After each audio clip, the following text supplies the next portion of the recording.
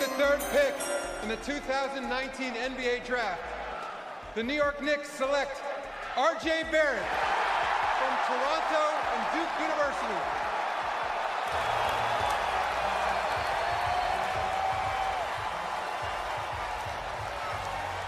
That's no Porzingis reaction from the draft, kids. No crying today. This is who they wanted. Number one player ranked going into his freshman year at Duke, led the ACC in scoring, had one of the great seasons in recent college basketball history in terms of scoring 860 points in his freshman year. That is fifth among freshmen all-time in Division I history. And my Kobe mentality, just that competitive mentality. So, everything all together to get the Maple Mamba. I saw you getting a little emotional when you saw Dad start to walk up here. Dad, what does it mean to be in this moment? Because he told you when he was 12, this is the stage that he wanted to stand on. I'm excited for him. Your children make goals, and they go out and achieve them. You have to be proud, very proud. I'm proud of you, son.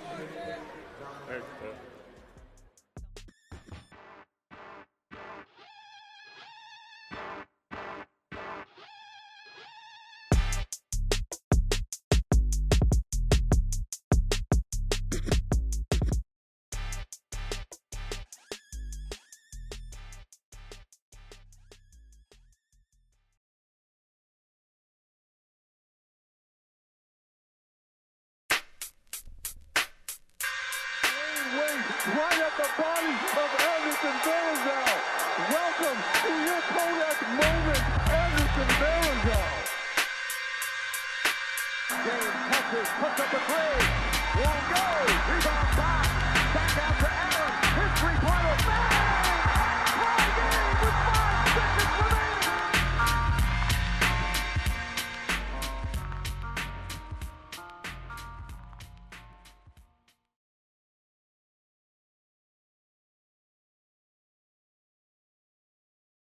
Hey everyone, and thank you for tuning in to the Knickish podcast. This is episode number 22. My name is Mo, and I'm here with Nafi. And we are about 4 days away from free agency. So the draft just happened, a bunch of trades happened, but right now we're smack in the middle of kind of like a no man's land. But we have all these things going on, and Nafi and I are just getting ready for it. So, how you feeling about everything, bro? Nervous. Scared, but same old if you're a Knicks fan, right? I mean, similar to what was it 9 years ago before the summer of 2010. Just fucking back then it was refreshing like Knicks message boards and shit. Right now it's just like swap that out for Twitter for any ounce of news, like this fucking crackhead for looking for a next picks. You know what I mean? Any ounce of news, anything. But a niblet of news. I feel like something feels a little different about this year. I don't know if it's just me, but I feel like worst case scenario, we don't get anybody, and I'm cool with that. Actually, no. Scratch that. I feel like worst case scenario would us be giving a bad contract to a not so good player or like a tier 2, 3 player. That would be the worst case scenario. Hopefully that doesn't happen. But in the case that we don't actually sign anybody, I wouldn't be as devastated as I was back in 2010 when we didn't sign LeBron or D Wade. I don't know if that's just me though. Nah, I feel like there's a lot of Knicks fans out there that feel the same way. Some of the Knicks brethren we be interacting with and like following on Twitter and all that. I mean, you can go to just straight to the top, like the Knicks film school guys, like Macri especially, level-headed dude. He's been kind of like saying the same thing, just like in terms of this summer we're in a good spot, Like, I mean, anybody with a rational kind of viewpoint could see we got a shitload of cap space, got some young players, got a nice war chest of draft picks, like people mentioned the Dallas picks, but we got 2 second rounders coming from Charlotte for next year and the year after that. So yep. Given how garbage they're gonna be, I mean those are some good picks, right? So I mean, to your point, I mean we're in a good spot, Like let's be honest, like the KD injury kind of sat my enthusiasm for this summer, because if that didn't happen, bro, this week I probably would have been like on 10, just straight up bouncing off the walls and shit. Because it's still possible, but like if we were to get KD, a healthy KD, we would have just cut the line and went straight to the top in terms of like being a contender. You know what I mean? Like that was our cheat code in the bag. But now it's like, future's murky. Even if we do get KD, knock on wood, dude's hurt, might need a redshirt year. So, but I mean, yeah, all told, enthusiastic, optimistic, just given that our worst case scenario, which isn't even a worst. It's like if we miss out on some big fish, we ride out a traditional rebuild with a nice young core, So Yep. I feel you on that. And while you mention it, to all the listeners, if you don't follow us on social media, follow us on Twitter and Instagram. That's at Nickish Podcast. We do tweet a lot. We try to post as much as we can. Give us a follow, like, retweet, comment, rate our shit. But back to the Knicks for a sec. We haven't talked since before the draft. So since that time, a bunch of stuff has happened. First of which, or most importantly, was our actual draft. Now, a day or two before it happened, or even the day of, we were a little concerned of what might happen because rumor had it that the Pelicans were interested in R.J. Barrett and pairing him up with his Duke brother, Zion Williamson, who would be the number one pick. And, I was kind of worried that they might try to pull off a trade and try to move up from 4 to 2 and take the Grizzlies pick, but luckily that didn't happen, and we ended up getting our boy R.J. Barrett.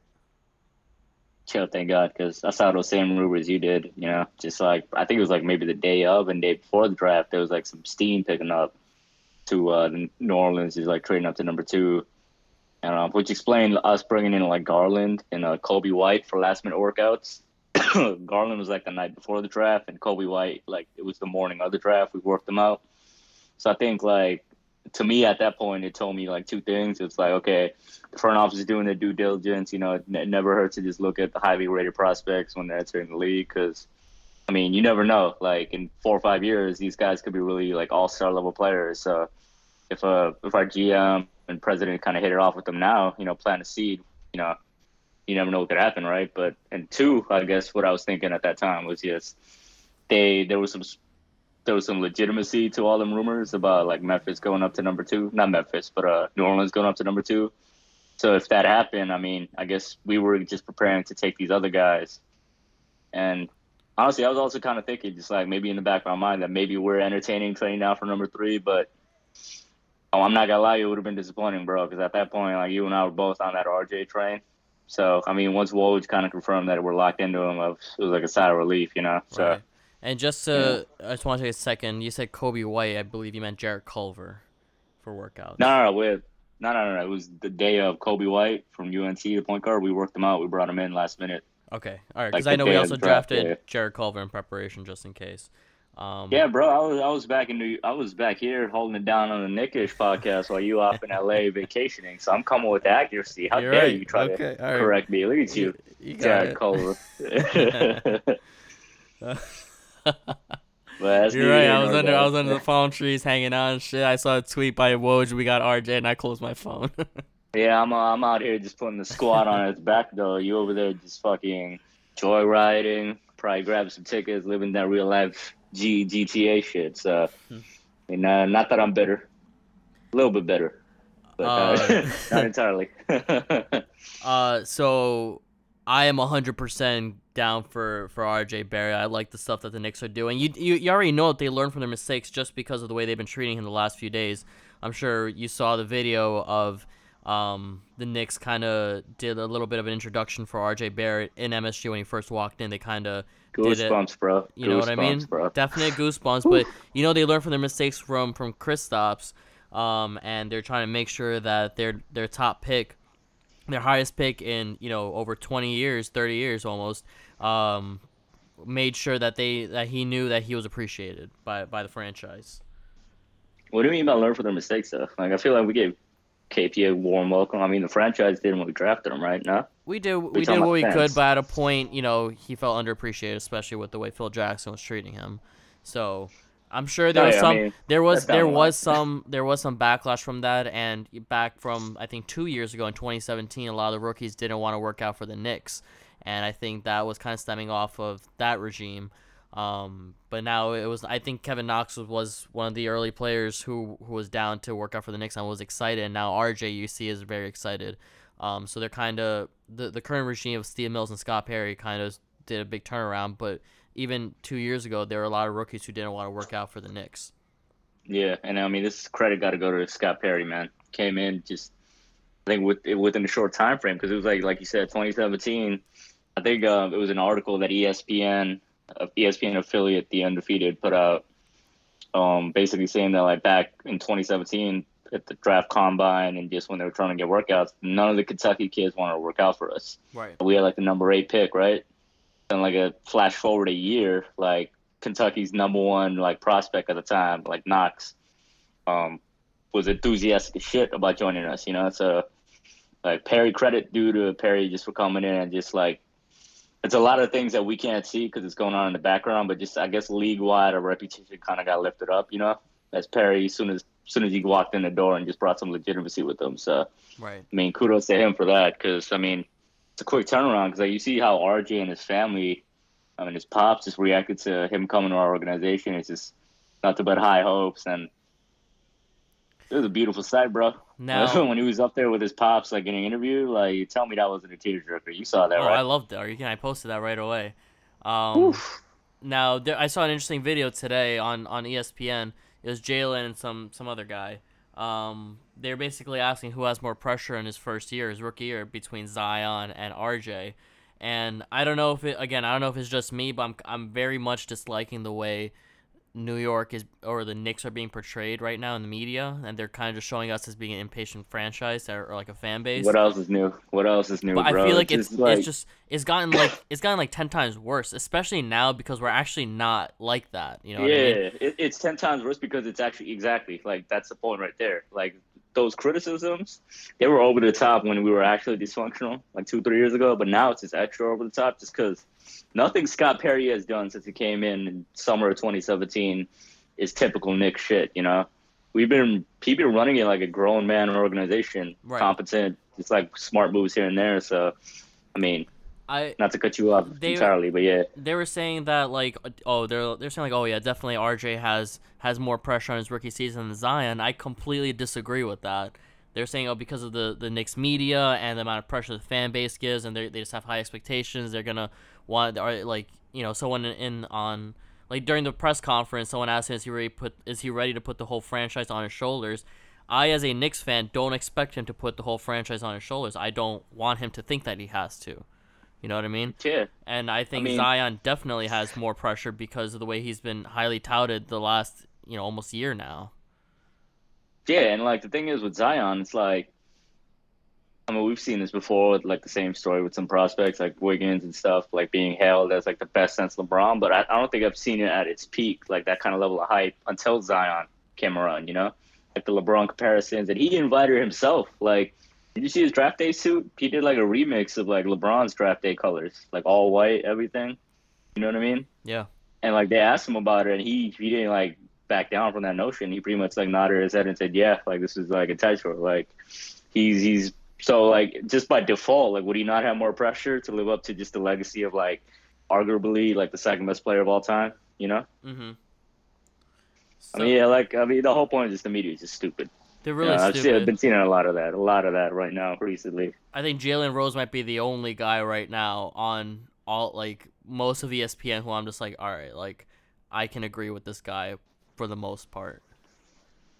Chill, no doubt. Jalen, like, that dude, like, to be honest with you, when he kind of just broke out into an analyst like years back, I wasn't really feeling him, but just the last couple of years, like, and this is setting aside the whole Knicks fandom, like, he's legitimately become like an insider, and just like a dude you could tell like players respect, and that's not even considering just like his analysis. This is a lot better than most folks. And he was a dude that just called Kawhi wanting out of San Antonio before any of that drama even popped off, like he's a legit dude, and he's probably the only one in the mainstream media right now that just is still on the KD to New York train, Yeah. So, and he keeps it real, and just first take guys like Stephen A. and Max Kellerman, they're just like I've stopped watching them lately just because they're spitting bullshit every day now. I mean, that's what the name of the game is, bro. It's just disingenuous trolling to get viewers. Like they just Max Kellerman is a boxing analyst, and he's up there. They got him out there spitting hot takes about basketball. Right? They know what they're doing. The whole thing is just to not let it get to you. You know what I mean? They know they're trolling, bro. You know they're trolling, but that's the thing. You can't get roped up into it, bro. Ironically, Jalen Rose's wife is the most annoying part of First Take. She fine as hell, though. She's annoying as shit, though. Props to Jalen, my man.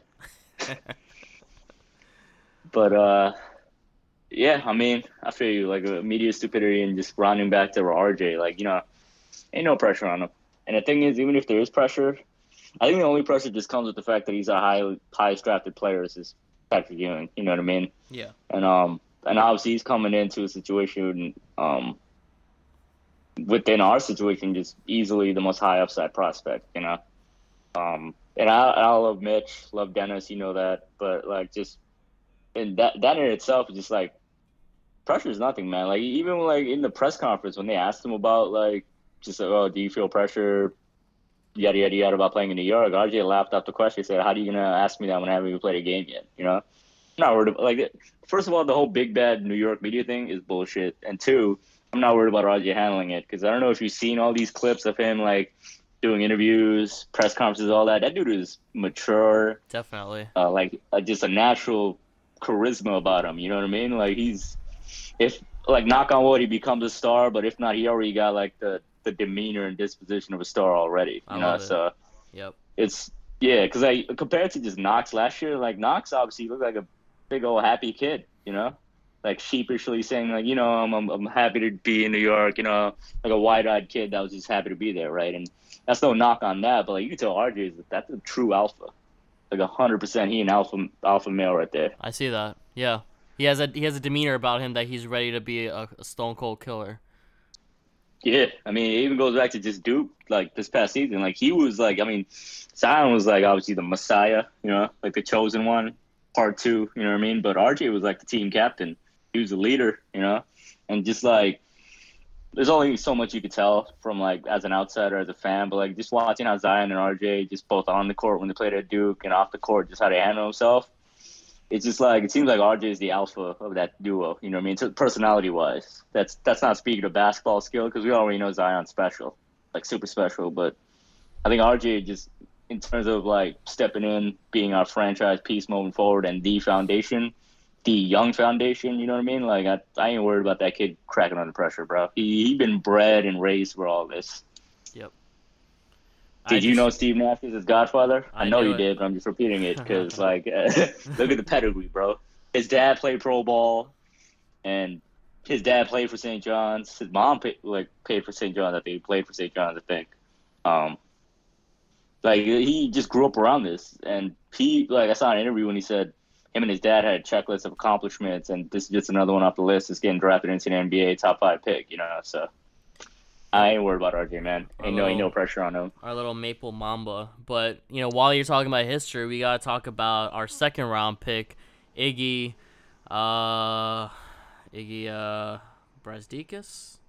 Iggy Buckets. Iggy Buckets. You called it. From then on and now. From now and forward.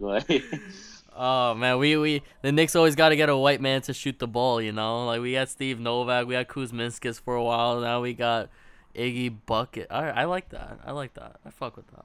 Yo, we gotta make it stick. This young kid just gotta follow through. You just came up with that? I mean, I just kind of ripped off Jimmy Butler's nickname, Jimmy Buckets. It still works.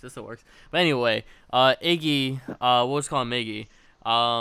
Also a Canadian lefty, just like RJ. Came out from UMich. And he played with R.J. Barrett back in the day while they were youngsters on some Canadian team. And this kid has all, like, when it comes to demeanor, I love his demeanor. Every shot, if you look at his highlights, because I didn't know the guy until he got drafted to the Knicks. Every shot that he makes, he's always celebrating. Like, when he makes a three, he always got three to the dome, and he's ready for it. It's every basket. It kind of reminds me of Hazonia for a second there.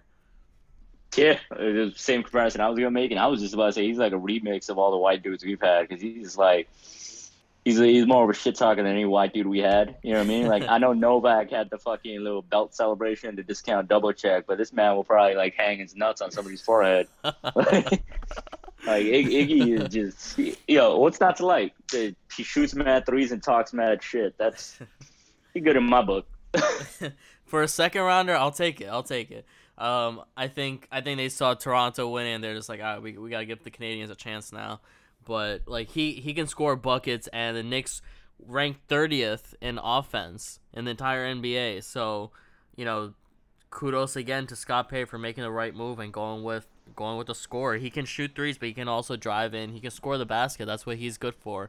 Not so much defense, but the Knicks weren't that great. I believe they're 27th in the NBA, but they did have a bigger problem with offense this past season, even though they both pretty whack in both. And then, like, to your point, though, I mean, before this draft, what was our one knockdown shooter? Like Dotson, I guess. That's about it, right? Maybe Knox if he, like, really became consistent this season. Because he had some good moments. Like, so it was important as shit for us to, like, load up on shooters this summer. Just, like, independent of whatever happens at free agency, you got to get shooting because that's what the NBA is about. But, like, when you bring free agency into the picture, if you're going to bring in, like, a top-tier star, a high-usage kind of guy, you need to surround him with shooters, right? So, I mean, to that point, like, I think I sent you this tweet. It was from ESPN Stats. The top 3 spot-up scorers in the draft, the Knicks got all of them. Number 1 was Iggy. Number 2 was RJ. And number 3 was an undrafted kid we signed, Chris Wilkes from UCLA. That's pretty good. Like, Scott Perry, bro. Second draft, and then, like, I mean, these kids haven't played yet, to be fair. But, I mean, just going off what he did last year, second-round pick on Mitchell Robinson, who, if we did a redraft of 2018, he's going top 10 easily, bro. Easy. Yeah. He's going over Knox, probably. I'm willing to say that. Knox, I mean, objectively, he had a bad rookie year, aside from a hot December. But he showed signs, flashes. And then Trier is probably the best undrafted rookie we've ever seen. That's no gas. Just look at his numbers. I think he had like a 56% true shooting percentage. You know what I mean? Mm-hmm. And that's pretty good for a scorer, a guy that loves to ISO and shit. Like, and that's, bear in mind to our listeners, like average true shooting percentage is like what, 54, 55%? 56% for an undrafted rookie is pretty fucking good. So, like, Scott Perry knows what he's doing. I feel like he got an eye for talent. And, like, just all indications are he knocked it out of the park in this draft too. That may sound like kind of homerish or whatever, but I don't know, man. I mean, RJ speaks for itself, but this Iggy kid, I think that was a savvy move. We traded up from 55 to 47, and we threw in like $1 million in cash. Yep. That's a good ass deal. You can't hate about that. Can't say nothing bad about that, honestly. Agreed. I'm trying to figure out when the summer league starts. I think it starts next week. I don't know. Yeah, already got my calendar marked, bro. I don't know about you. You slacking on the fanhood. Yeah. What you doing, man? Alright, to be fair, I was on vacation and not on my laptop. But first game is what, July 5th? July 5th. Yeah, July 5th against Zion. Yep. Let's get it, man. Yo, I mean, one of these days, Nickish Podcast gonna be at the summer league. Watch, because, I mean, I don't think we'll ever have hopefully, knock on wood, we don't have a top 5 pick playing in the summer league anytime soon. You know what I mean? Mm-hmm. But shit, man, I know it's just summer league, but just when you even just watch from home, the aura is gonna be crazy. Zion versus RJ for the first time in their life. You know what I mean? After getting drafted into the NBA, that's gonna be a spectacle, bro. I'm hyped. Mad hype. Zion and RJ, the brotherhood, reminds you of another duo, right? I think you and I touched up on it, like at least to each other. They kind of remind me of LeBron, D Wade, maybe like a new generation version of them. Yeah, and like to that point, like I'm kind of glad that, like, I mean, this is all just speculative, looking at it from a fan point of view, obviously, as I mentioned before. But like, it seems like RJ is the alpha, similar to how D Wade was, who recruited LeBron to Miami. So I'm just saying, man, like Pelicans, if they don't like put a good team around Zion in the next 4 or 5 years, might be a shame if he came all the way back to Broadway, brought his talents to Broadway. You know? Yeah. Wouldn't be a shame for us, but I'm just saying it would be a goddamn shame if the New Orleans Pelicans lost a third franchise player in a row. He's gonna announce his decision. Just not on TV. It's gonna be on our podcast. You know, that's how he's gonna announce. It's gonna be on RJ's couch. we in there with We're gonna be chilling with that.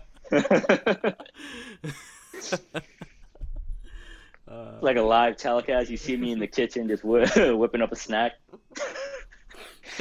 Sounds like, yeah, I'm taking my talents to Broadway.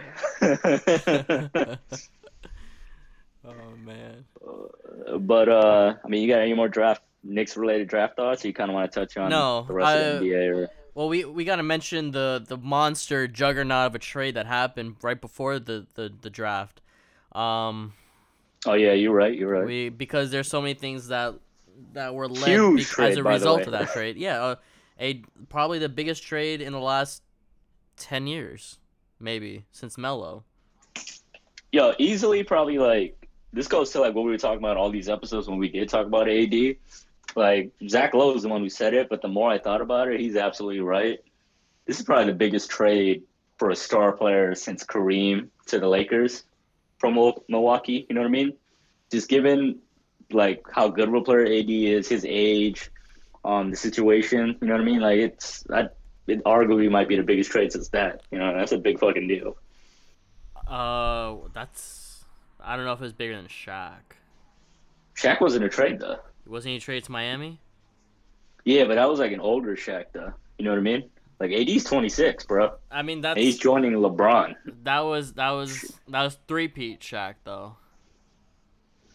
That's true, but he's still like late 30s. You know what I mean?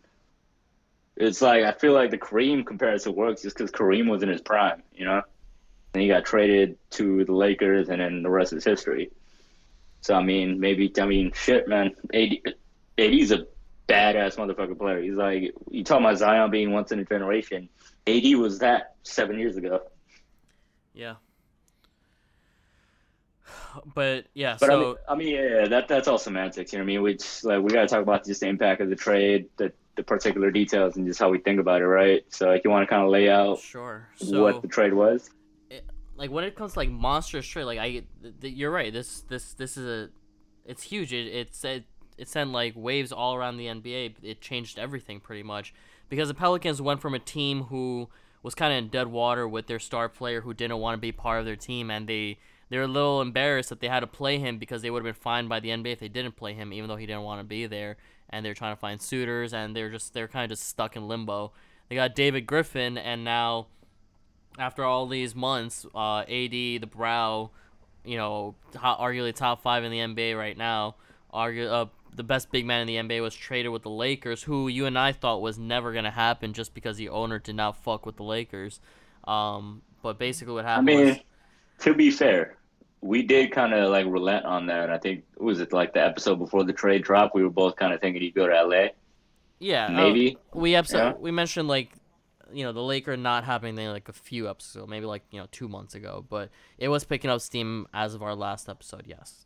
We were both just like, AD probably might be a Laker, so yeah, we thought just got to get that on record. I don't want our listeners to think we ain't got no credibility. We 100% thought AD was going to the Lakers. Fuck you talking about, bro?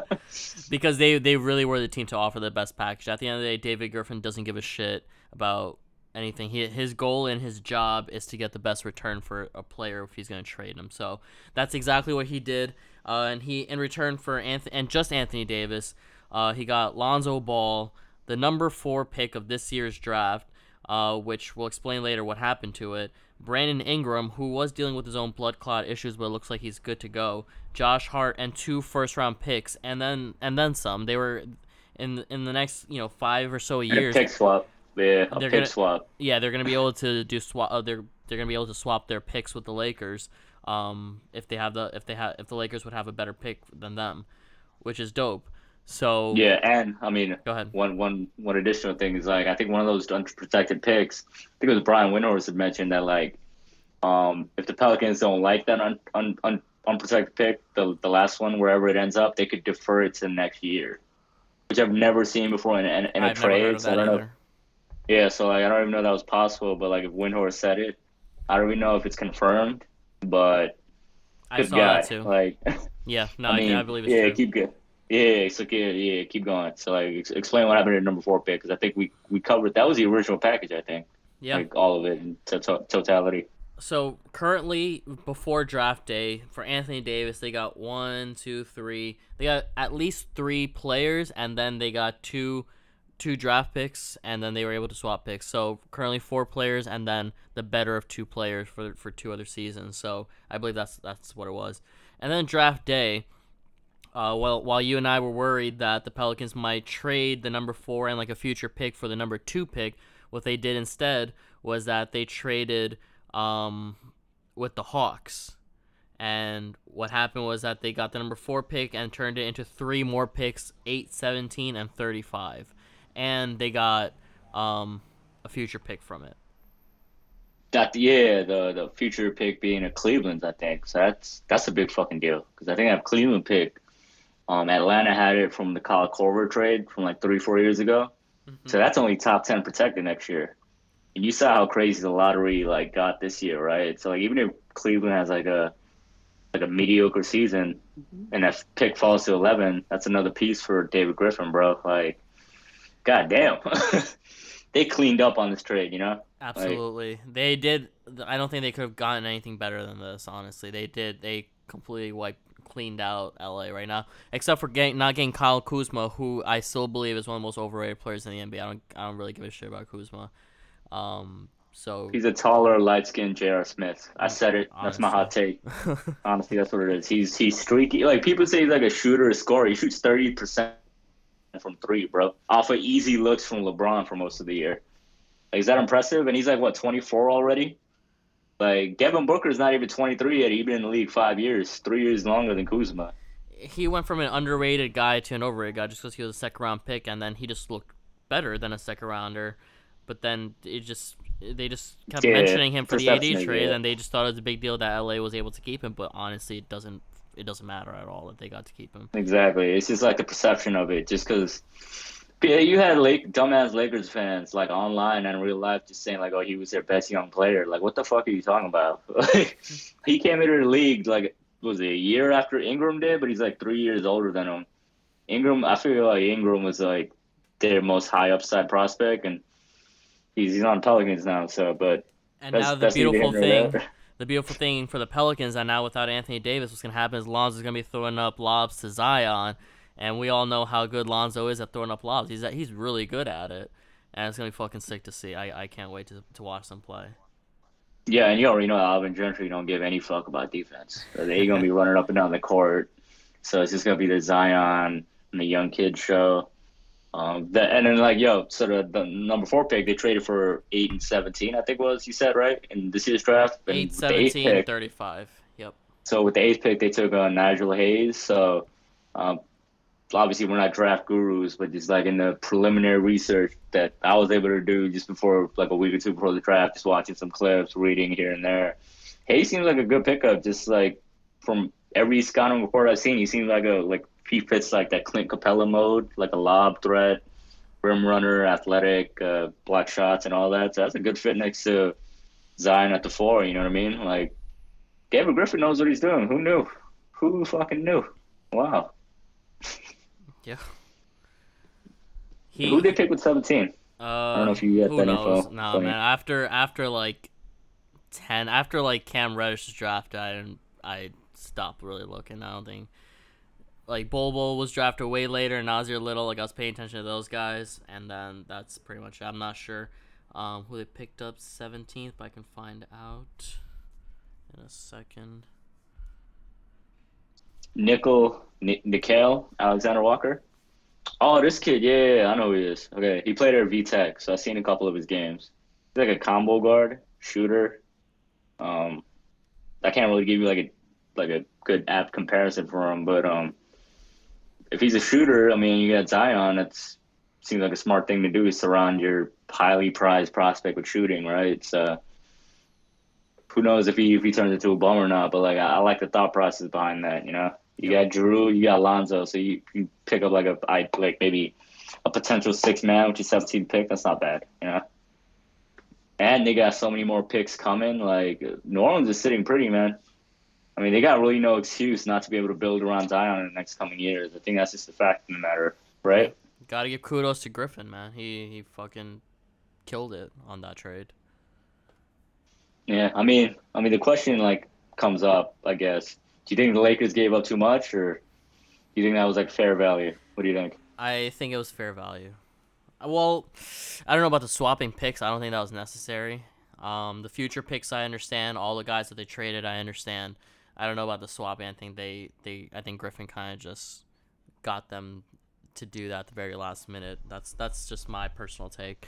But I think Yeah, like fuck it, why not? Just like, hey, throw me a swap. And like Pelinka's probably just like jittering and shaking on the phone, like, yeah, sure, swap, whatever. Just give me AD. But as far as it goes, Right. it was a necessary trade on both sides. They couldn't waste LeBron's prime, so they had to get Anthony Davis, and they had to and the Pelicans had to get as many players as they could for Anthony Davis. So I think both sides, at least for now, before any games really happen, are both winners on this case.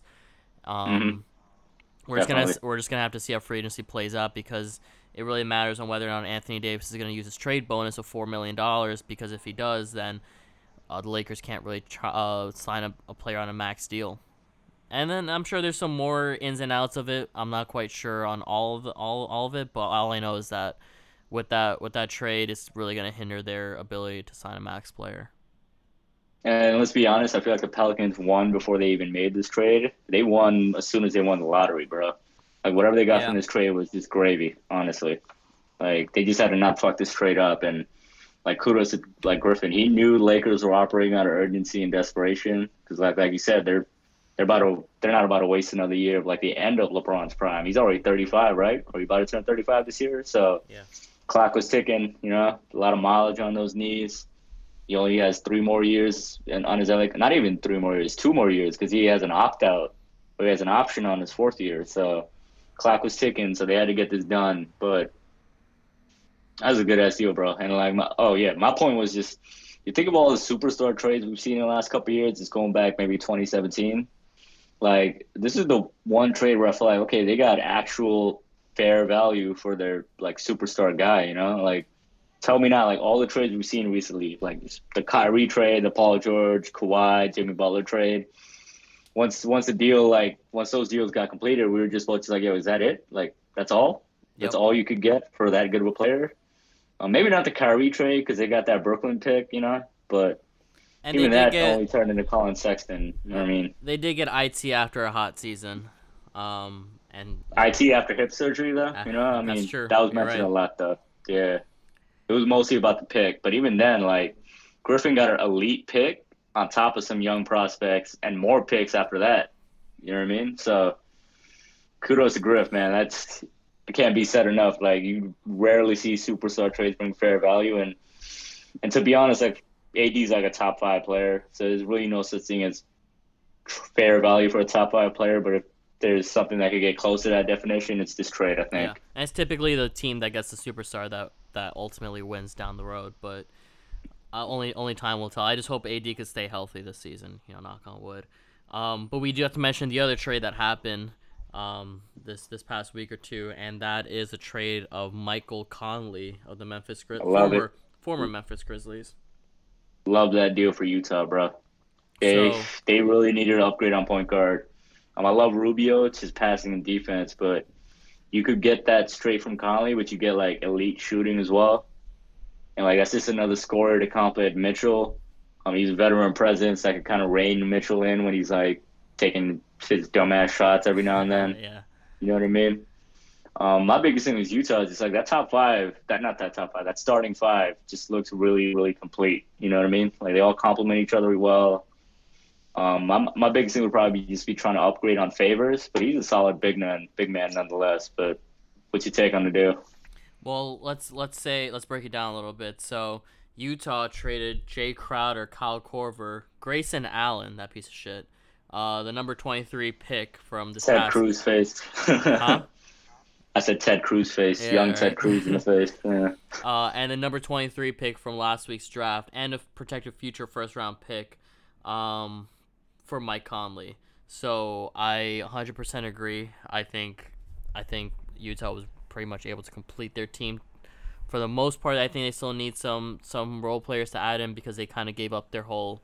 They kind of gave up 2 of their main role players from last season, if you include Kyle Korver as one. But Jay Crowder was a pretty big piece from their playoff run or their playoff games this past season. So I think they might be like a small piece or two away from really being even title contenders.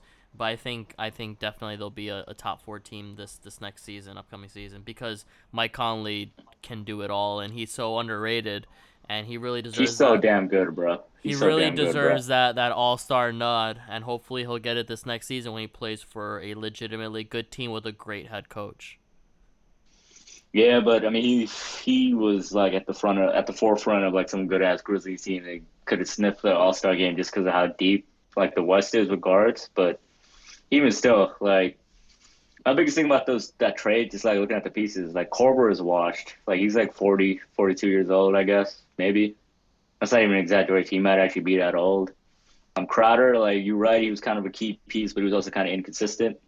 I saw some Utah Jazz writers that were just like, his lineup, like the best lineups that Utah put out there didn't have Crowder in them. You know what I mean?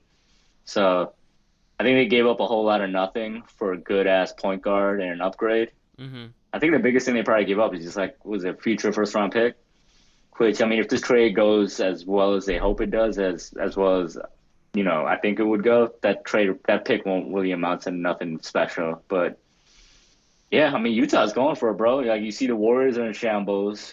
Houston, it looks like they're on the verge of just hitting detonate on their whole core, aside from Harden. So, like, aside from the Lakers, who in the West do you think, honestly, is going to stack up with Utah, like, on paper at least? Maybe the Pelicans. You said the Pelicans? Who knows? Nah, come on, bro. Let's not get ahead of ourselves. Let's not do that now. I know, I'm just kidding. The Nuggets. You can never forget about the Nuggets. They didn't do they did fairly well in the playoffs, and they're still so young and so talented, and they're really ready to keep it going. They're gonna get, who knows, maybe Michael Porter Jr. could be a Rookie of the Year candidate this upcoming season if his back like really holds up this season.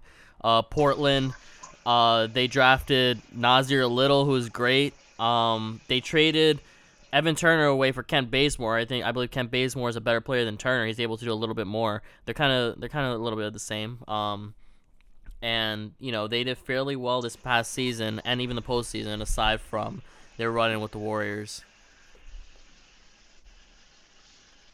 I mean, aside from Denver, I mean, I'm not really sweating Portland. I guess that's just a habit of mine every year. I'm not really feeling Portland, and this is probably the 1 year since Dame got drafted where that didn't work out.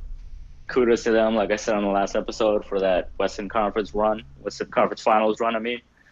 But I don't know, man. I think Utah is just their biggest thing for like the last couple of years, especially the last 2 years since like Mitchell kind of took off.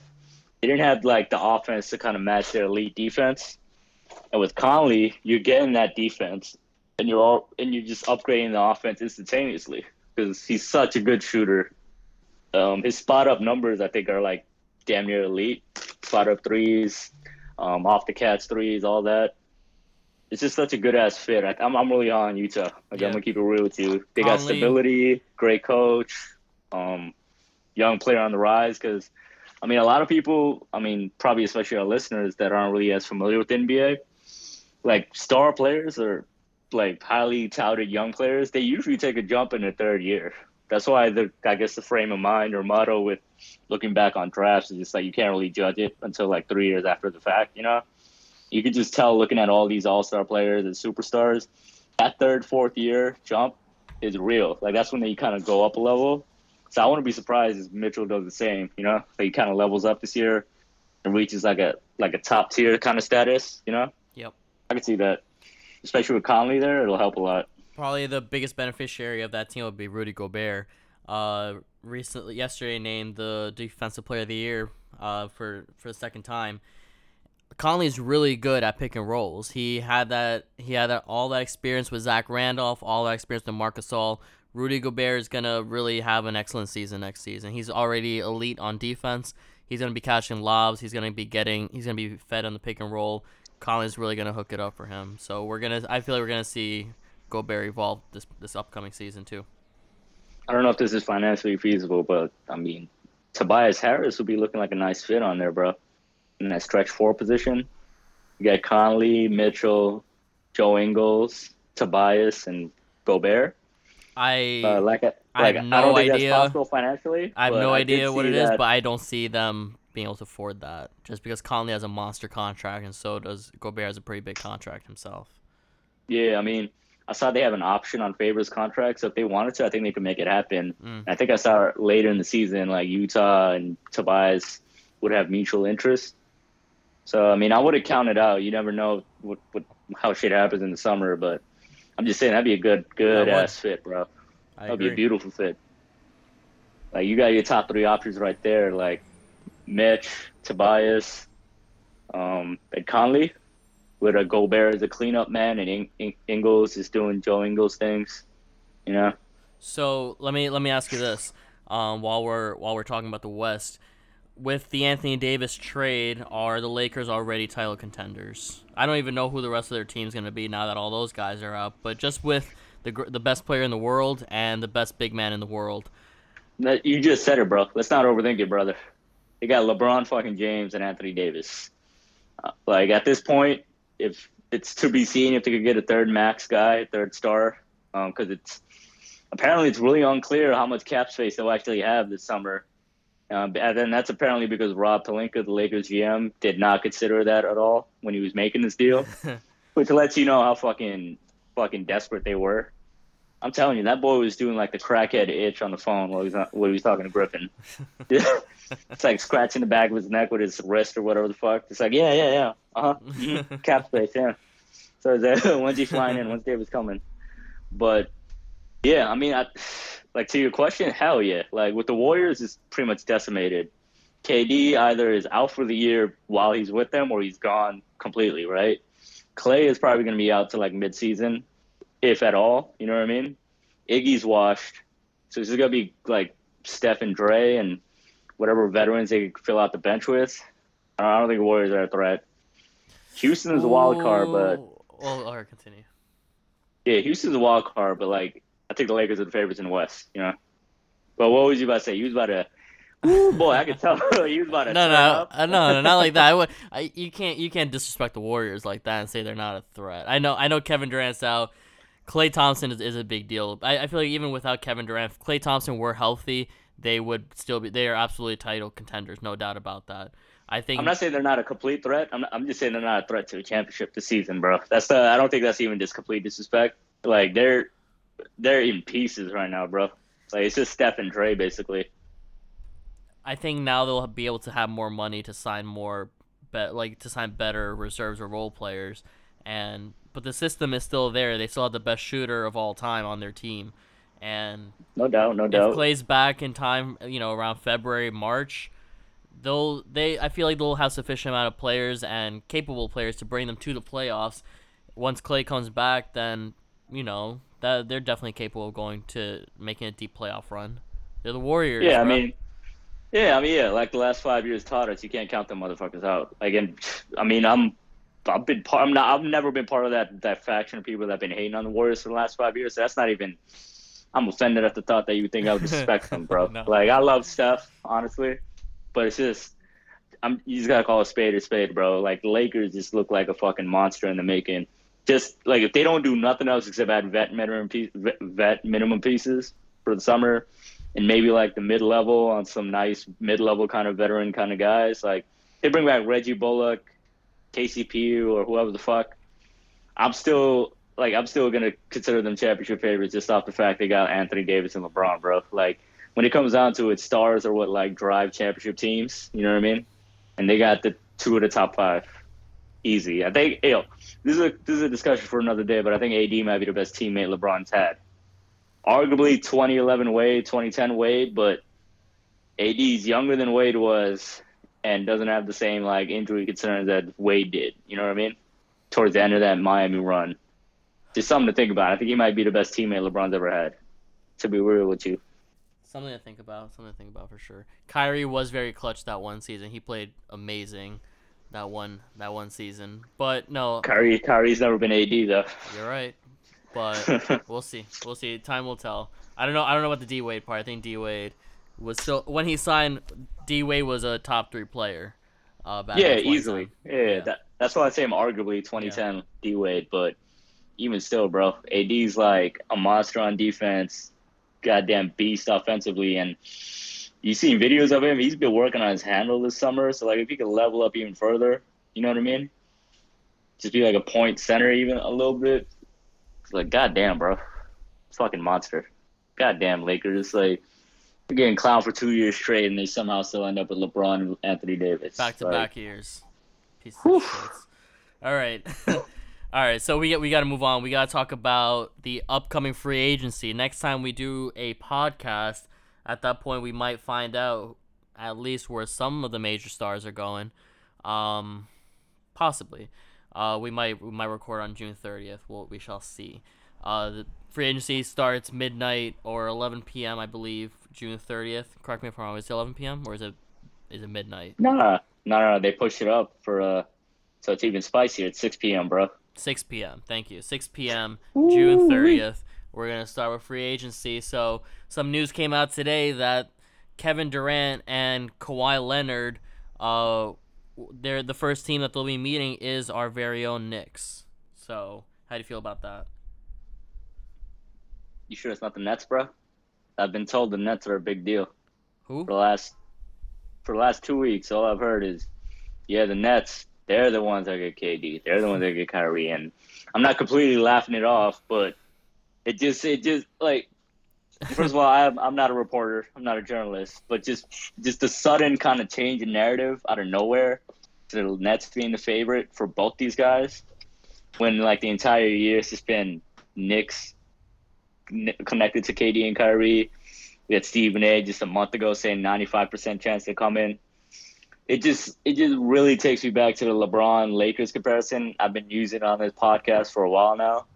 Just the narrative buildup is just eerily similar, bro. All last year we heard, LeBron's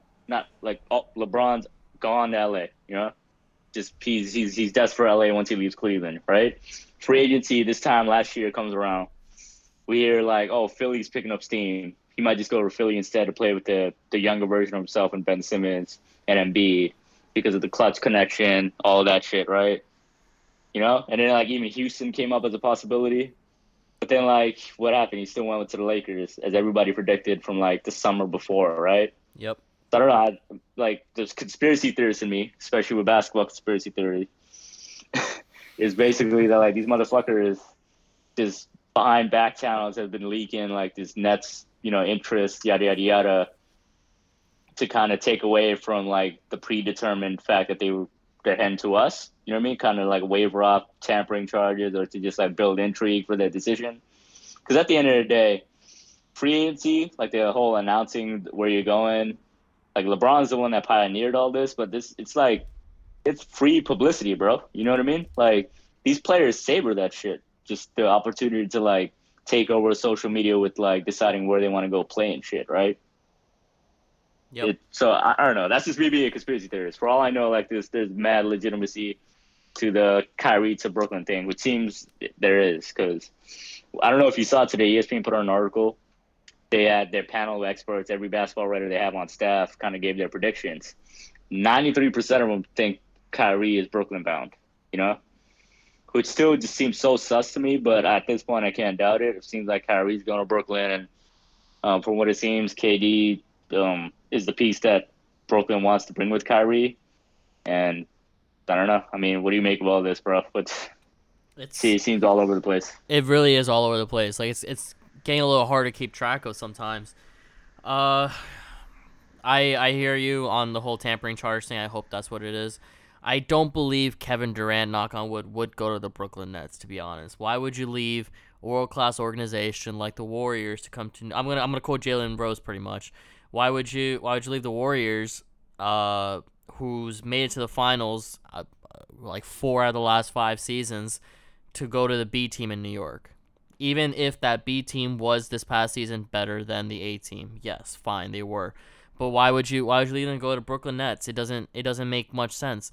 Kyrie going to the Nets, it would sting a little, but truth be told, I wouldn't mind it so much, just because he's been getting really fucking annoying to me. With all the, like, he just keeps changing his mind. What? That's also probably why it makes sense. That also probably why it just makes sense is because, like, Kyrie's a fucking weirdo. So he seems like a weirdo type to just go to Brooklyn. He's like, yes, I'll do it. I'll resurrect this franchise that nobody cares about.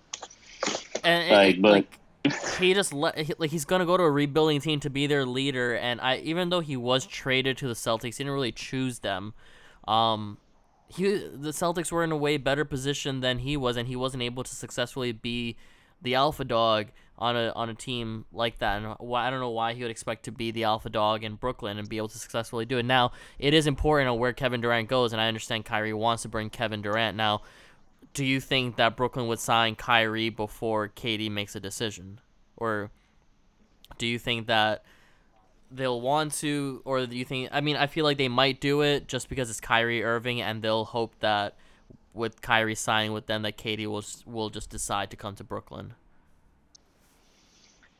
I go back to like that New York Post article that I sent to you. I think it was like a week or two ago. So a New York Post reporter, I think his name was Brian Lewis, was saying that the Nets are having like an internal debate about whether to pursue Kyrie because they're not sure they can get a commitment from KD.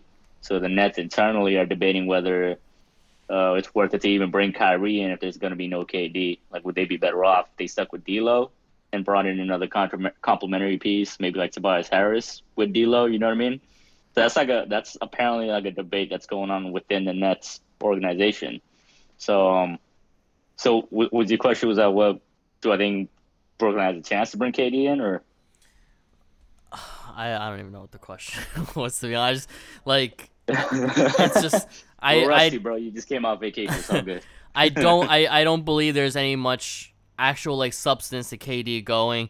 If I were the Nets, honestly, I would try to sign Kyrie no matter what, and then maybe try to sign a secondary player like Jimmy Butler or Tobias Harris and be like the 1A. If it's Jimmy Butler, it'd be 1A, 1B. If it's Tobias Harris, then A and B. Because they were a playoff team, they did have a pretty solid group of guys, and Kyrie is better than D'Angelo Russell.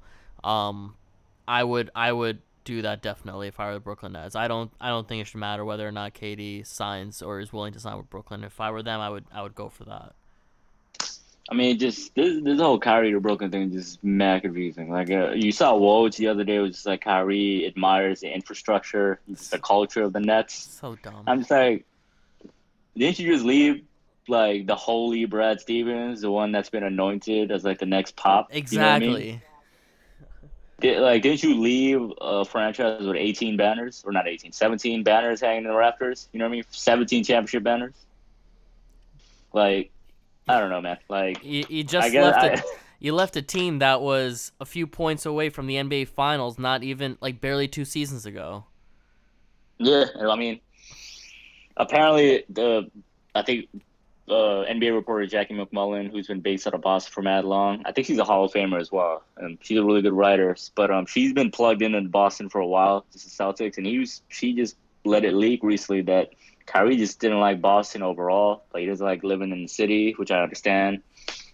He didn't fuck with Brad Stevens, apparently.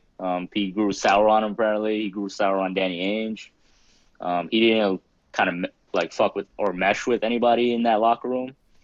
So, like, it just might be a Kyrie problem, but I kind of want to give him the benefit of the doubt because just go back 2 years ago, Boston wasn't on his original list.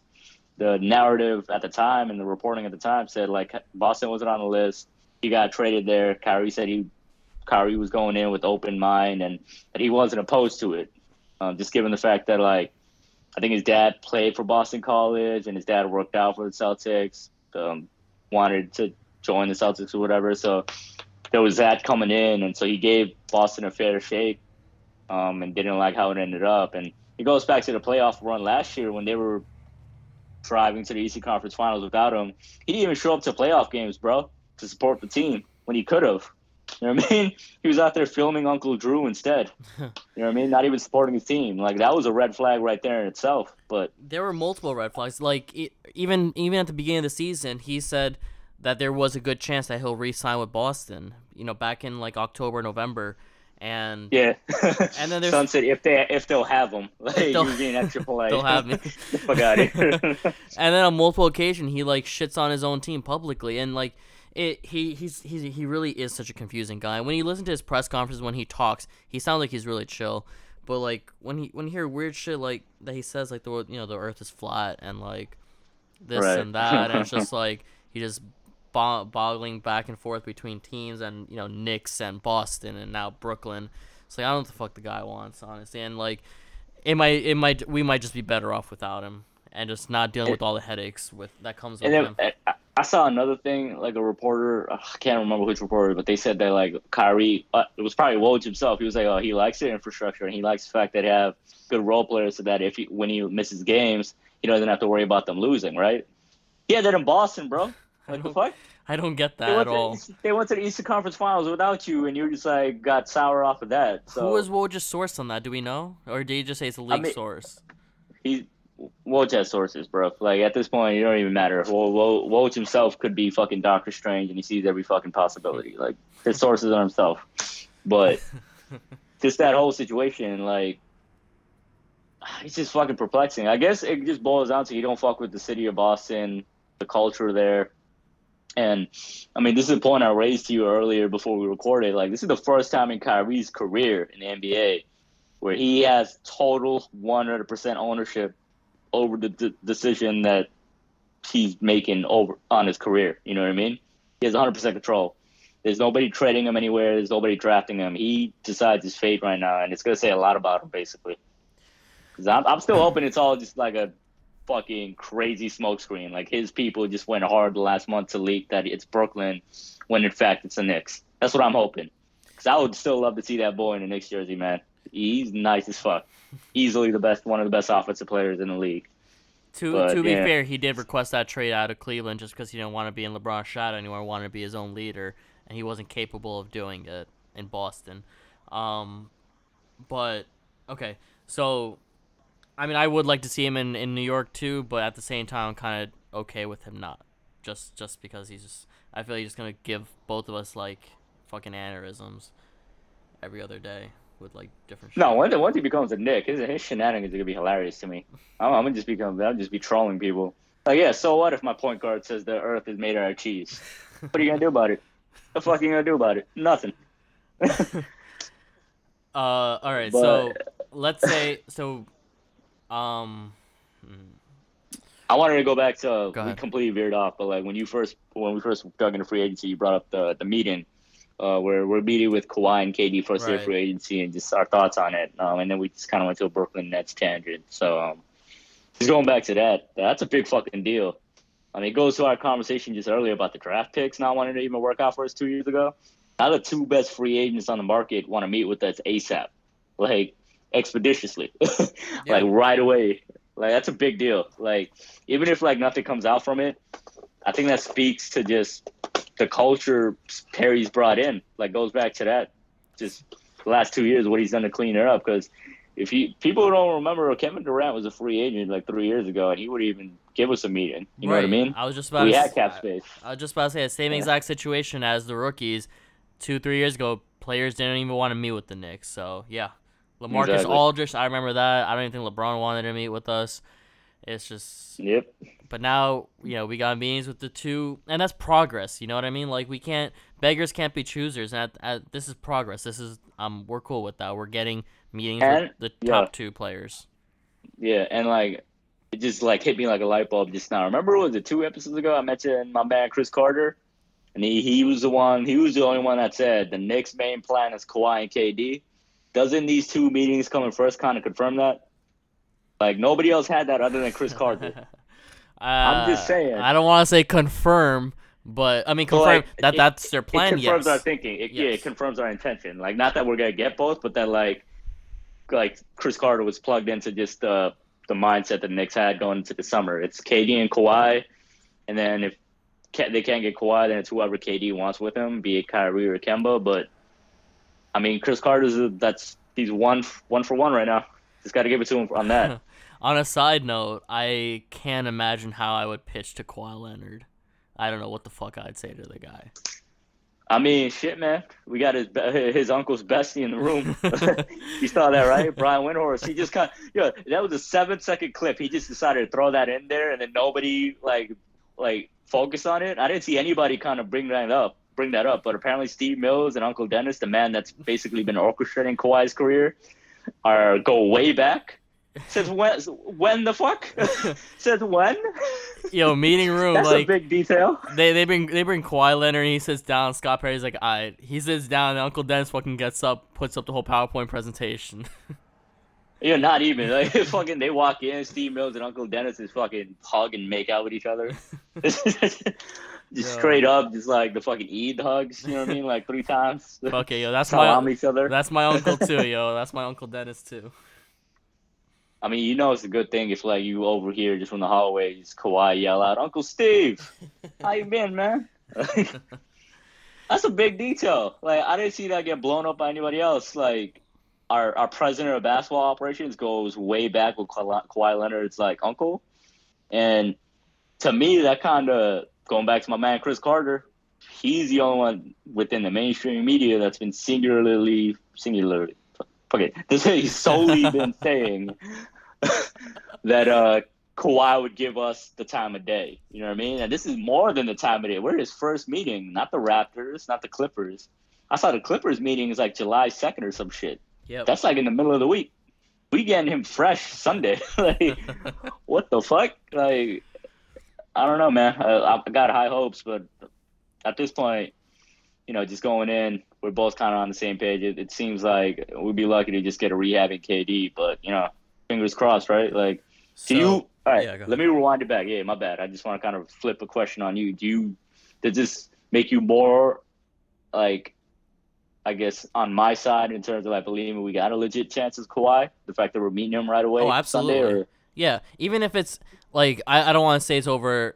If I had to give a percentage on it, I'd say, like, 10%. Before it was, like, 5. Before it was, like, 1 or 2%. But this is, like, a 10 to 15% chance. Maybe even 20%. Just because it really is a big deal that we're the first team that he's meeting with. And he's also meeting with us the same day that Kevin Durant's meeting with us. So that is important. You can't overlook something like that. That's extremely important.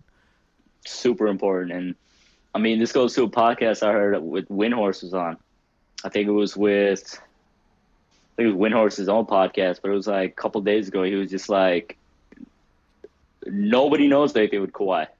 Like, I don't know if it was no, it was fucking Bill Simmons or Ryan Russillo. I don't know if you know who he is, Ryan Russillo. I don't know who Ryan is. No.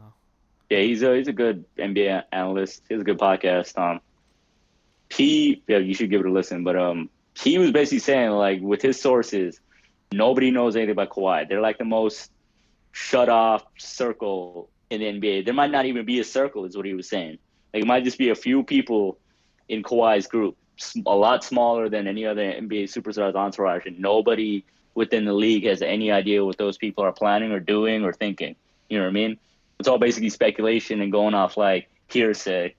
And that could be the case with a lot of stars, but like he explicitly said, Kawhi's been the toughest guy to just like nail down. You know what I mean? And Bill Simmons echoed the same. He was like, he couldn't hear anything solid about his intentions, which makes me wonder where all this, like, Kawhi to the Clippers or Kawhi staying in the Raptors, like, noise is coming from, I think one person might have just said it back in the day and no one disputed it because no one really knew what to dispute with. They're just like, yeah, he's from California. Yeah, it's a quiet franchise. It makes sense. He plugs right back in. And no one really thought he'd win with Toronto, but he did. But yeah. So I mean, at this point, it looks like he might stay. Like, yeah, you with me on that? I think as hopeful as we are, as good of a sign as it is that we're meeting with him first, like, it seems like he's going to stay in Toronto, at least short term. What do you think? I would bet money that he would, just because he just won a title as the main man. Now, it is pretty important. I believe you mentioned it to me that they don't really have a future. The Toronto Raptors, like, they don't have that many future players.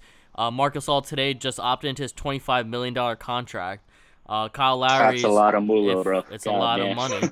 Kyle Lowry is only getting older. They only have Pascal Siakam and Van Vliet. And OG. I forgot to mention him when I brought it up. Yes. Who was – I'll give him a break because he was hurt this season, but I'm still high on him as a 3-and-D kind of guy moving forward. Maybe something better, but those are nice pieces. But, like, as good as Pascal playing in the playoffs this year, I mean, does Kawhi see him as, like, this is my wingman for the next 5 years? I think if anything, maybe he's, like you said, short-term deal, and he runs it back and, tries to see if they could rekindle that championship magic again. Right. But I still wouldn't be shocked if he went west. Because do you remember last year when, like, after the LeBron free agency news broke, Woj added on that all sources indicate that Kawhi's mindset has not changed. He wants to be a Laker. So where the fuck has that been for last year? Who knows? Now it's suddenly like Clippers, you know? If Supposedly his circle is closed, so where is it coming from? This is crazy, no bro. idea. So all right, so we do have to move on a little bit. We've gone like an hour and 10 right now. So Feeding the streets, man. Fresh off vacation. So let's say we strike out on the 5Ks. Again, that is KD, Kyrie, Kawhi, Clay, and Kemba Walker. Who else are we down to get?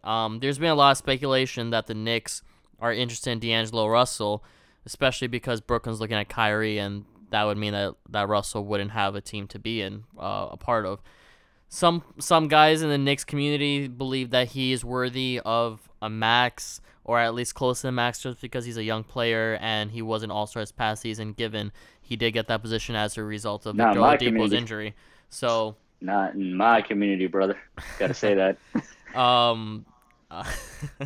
So, you know, what do you think of D'Angelo Russell and then Julius Randle? Because me personally, I'm not really trying to get Russell just because he's going to command too much money. If he was down to take, like, you know, 16, 17 mil, which is not going to happen, I would consider it. Randle, I think would be a pretty good fit just because he's a big man who can improve a bit defensively, and he's getting a jumper, and we know that David Fizdale has a talent for improving big man's three-point shot. We saw it with Chris Bosh. We saw it with Marc Gasol. He can definitely do it for Julius Randle if he were to be a part of the Knicks.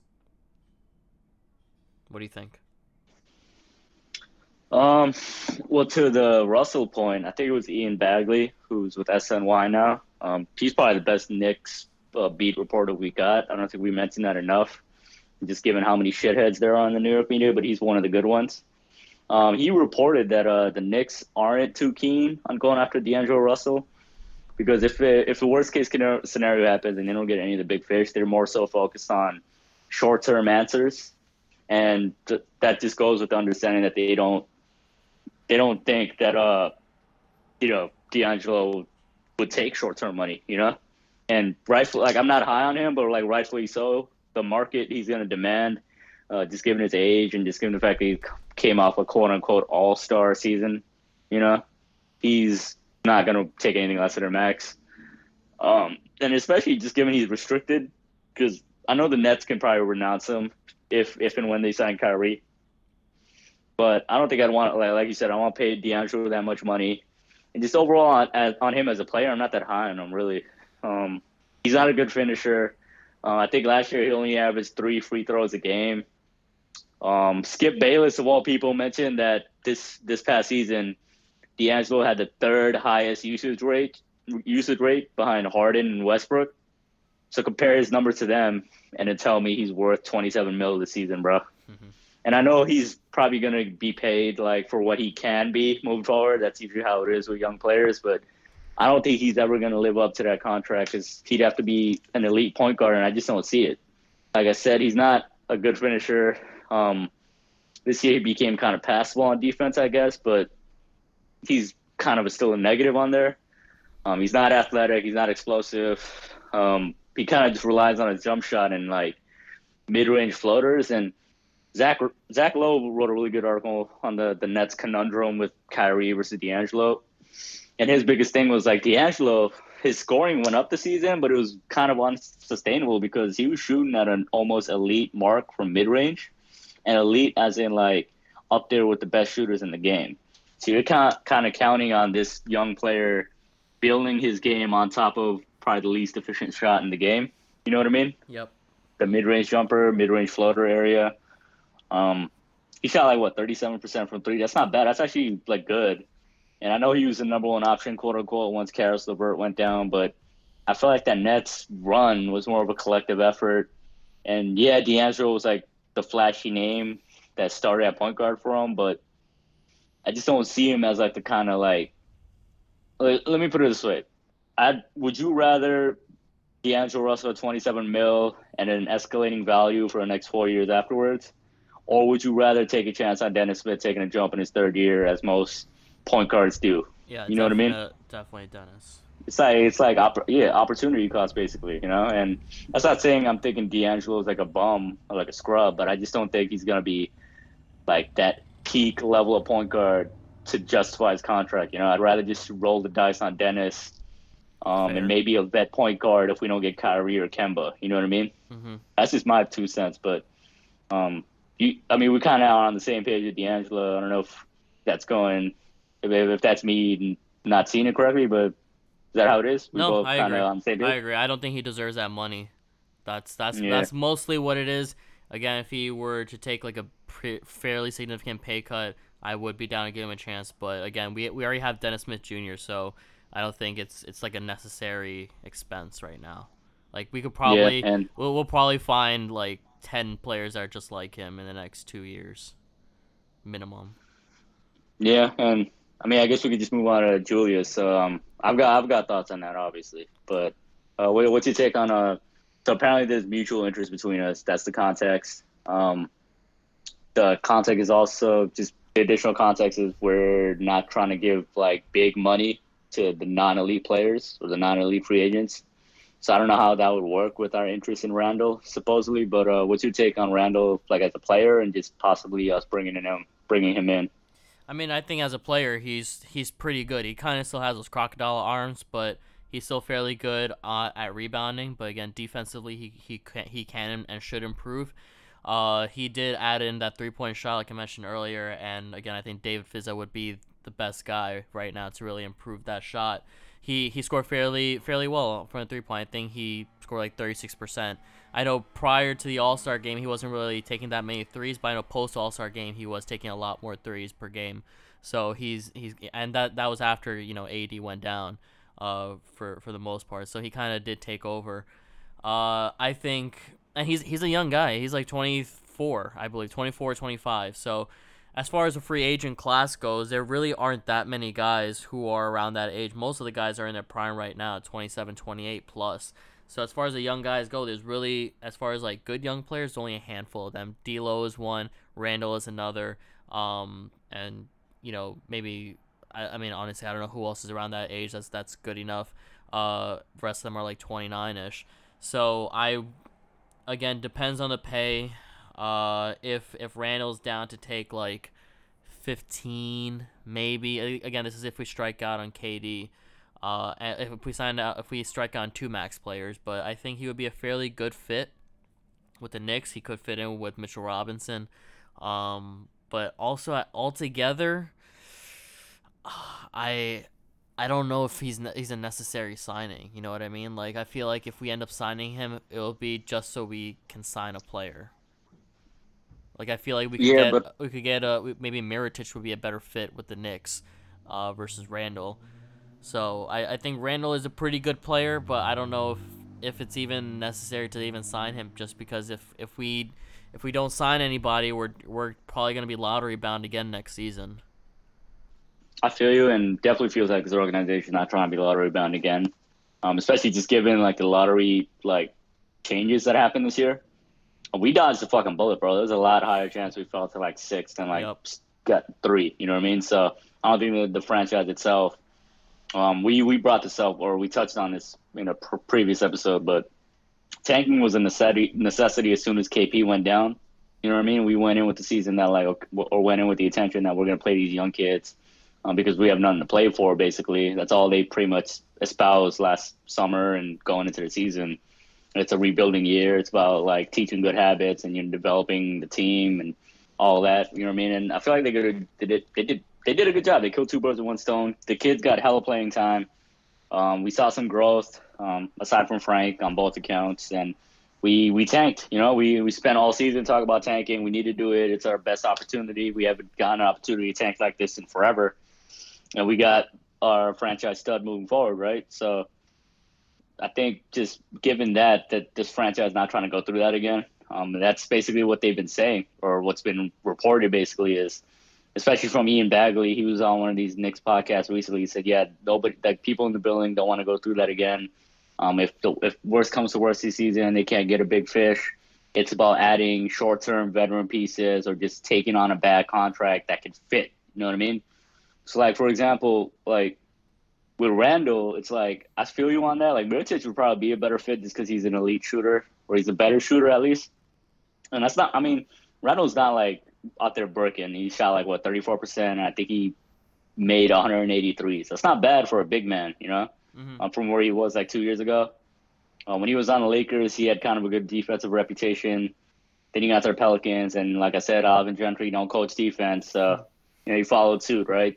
Yeah. He put up good numbers, right? But yeah, he's a good fit with Mitch just because like them dudes will dominate the boards, bro. Like, ain't no way that we're not gonna win the rebounding battle every night, you know? Well, not every night, but like most nights. Like that's a good ass combo. I feel you on the spacing issues, but my biggest thing is like if we could get him to like a 2-year deal, he fits the timeline of the kids on the team. He's a talented ass motherfucker. Like when it comes down to it, this young team played with mad effort last year. They were in games that they had no business being in, going late into the games. You know what I mean? So it's about just having enough talent to put points on the board. And we got RJ coming in. Denner should take a jump. Knox should take a jump. All these young kids should take a jump. So you bring in like a proven bucket getter like Randall, who's just relentless out there. Like that dude's a grown ass man, bro. He's like a bull in a china shop when he's in the paint trying to like when he decides to put his head down and just go to the rim. Yeah, there's not many people out there stopping him, bro. So I like Randall in terms of that. I've always been a fan of Randall. Like when we had KP, I was like, yo, he's the perfect fit if you play KP at the 5, bro. I think I brought that up to you a couple years back. Yeah, like, Randall is a good ass fit with KP, and I feel like he'll be a good fit with Mitch. But I mean, you brought up better and cheaper options. Like I'm thinking Marcus Morris would be a nice fit to slide him in there at our power forward spot. You know what I mean? Now, what do you think about that? Now that you mentioned all those things about Russell, I'm starting to like him a little bit more just because he's going to turn 25 this season. If we do get him on a 2-year deal, we're going to be getting a man who's going to be entering his prime. And he did average, over 20 points per game and 8 rebounds. Hopefully he'll progress even further, and maybe he'll be averaging 23, 24 points per game. And he's a lefty. We could be that lefty team, with RJ and Julius and Iggy. It'll be hard to guard the Knicks if they have strong lefty players. Who knows? No bias over here, right? Mr. Lefty himself. As a fellow lefty. But no, representation matters. I feel you. So diversity and all that. But he does bring a pedigree and some experience, but at the same time he's young enough to want to prove himself. But at the same time he has his best is yet to come, hopefully. So I believe between him and Marcus Morris, or even Markieff Morris, because I know they're both kind of linked to the Knicks, I would rather get Randall. But again, I would want to cap that off at like maybe even a 3-year deal at the most, and like 16 mil. Feel that. You know what I mean? Okay. What did Tim Hardaway get? It feels 17 mil. It feels so 17. Long ago. He got 17 mil so much. After averaging like 14, 15 points per game. But Randall, never really had a bad season. You know what I mean? Like he's improved every season, and right now, if he's capable of handling the New York, pressure, he could be a pretty good piece. Yeah, I mean, I'm high on Randall. Like, I'm with you on that, but I'm also kind of feeling like the other options. You said you prefer Randall over Morris. Yeah. My only caveat with that, my only like hang up basically, is that I think Morris would come cheaper, just given that he's a veteran. And just going towards like exploring other scenarios if we do strike out on any big fish, So we're kind of putting aside the idea that KD would want to come here by himself and rehab, right? So we're thinking just like worst case, right? 70 mil cap space, a whole bunch of free agents out there.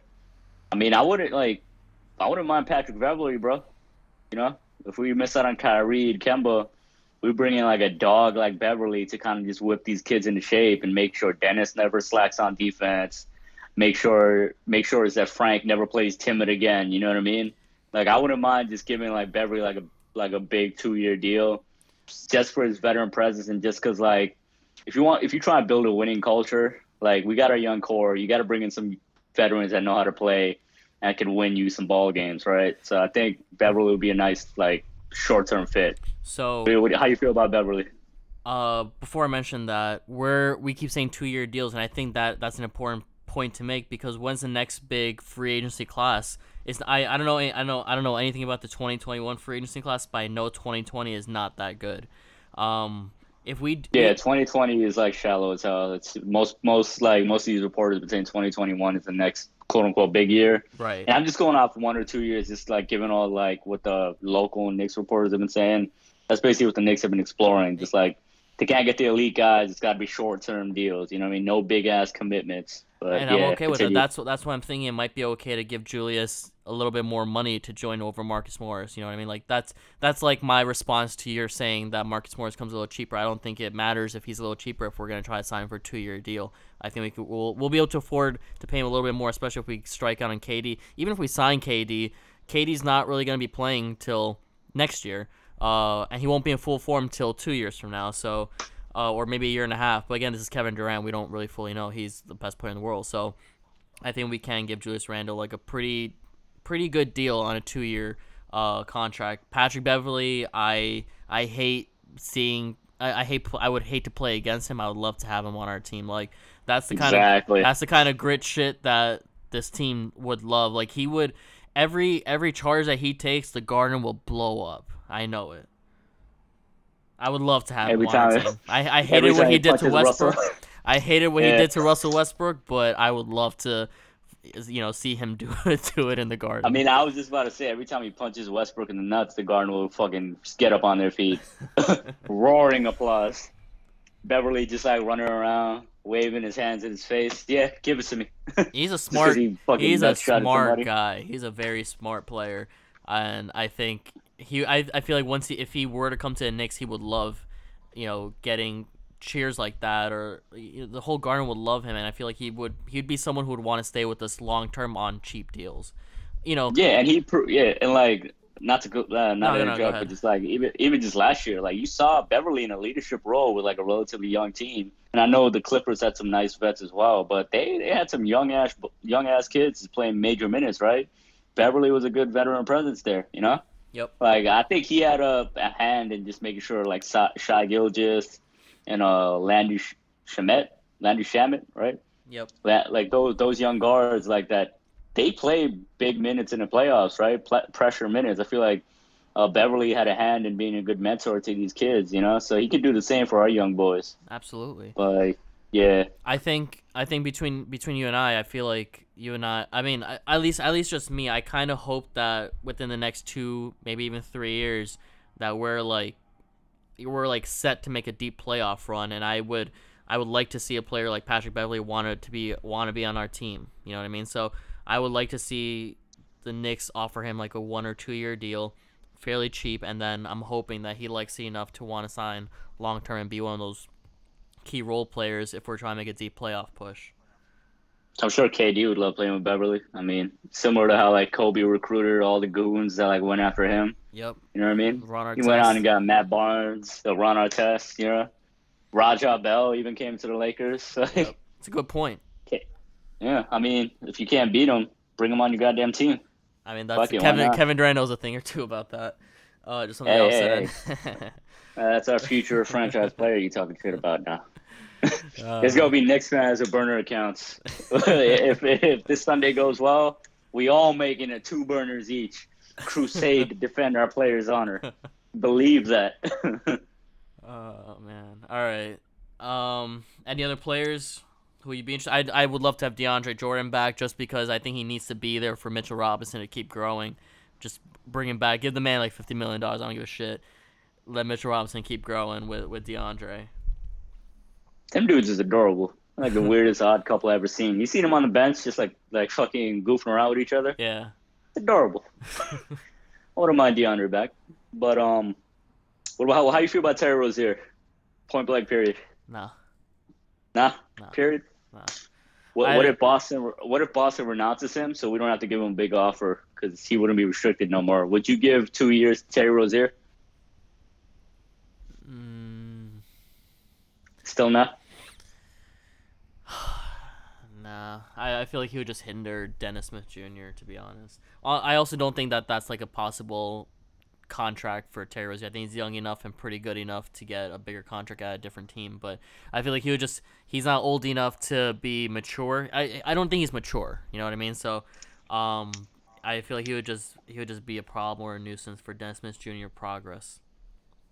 I think he would actually fit well with Dennis, just because. Say what you will about Rozier, he did put up good numbers in the playoffs last year.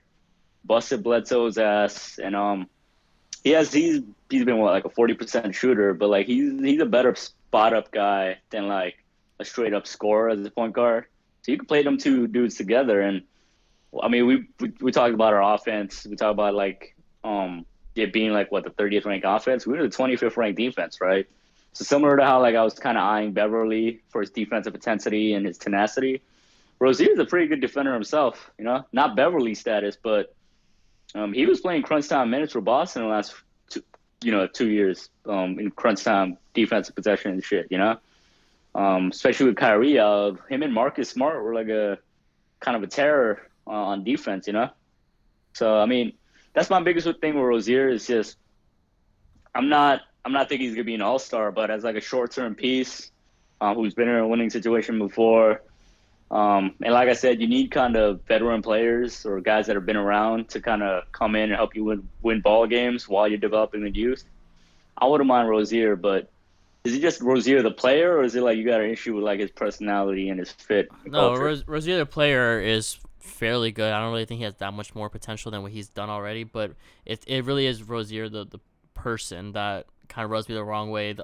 He went on a show to publicly, shit on his own team, and it's just like, why you gotta do that? Like Kyrie did it, it wasn't a good look. He did it himself at the end of the season. It definitely isn't a good look. And we know for the Knicks, not only are they trying to improve offensively and defensively, but they're really trying to improve the culture and trying to bring in like level-headed mindsets and make sure that everybody's on the same, page, and they're all like smart but also classy players, or they play with class. So that is a big reason why they let go of KP, because KP was just talking mad shit and he didn't want to be there, and they didn't like it, even though he was the best Knicks player that they've had in a very long time. They let go of him. So I just don't think Rozier's personality, it just rubbed me the wrong way that he went on the show just to shit on his own team. My biggest thing with Rozier, just in terms of personality and like just what you were saying, you gotta kind of put yourself in his shoes. It's like, imagine you are like an integral core piece to a playoff run to the Eastern Conference Finals last year, and then you come back the next season, your minutes are nearly like cut in half. And obviously Kyrie is a superstar player. That kind of comes with the territory, but like you're kind of thrown to the wayside.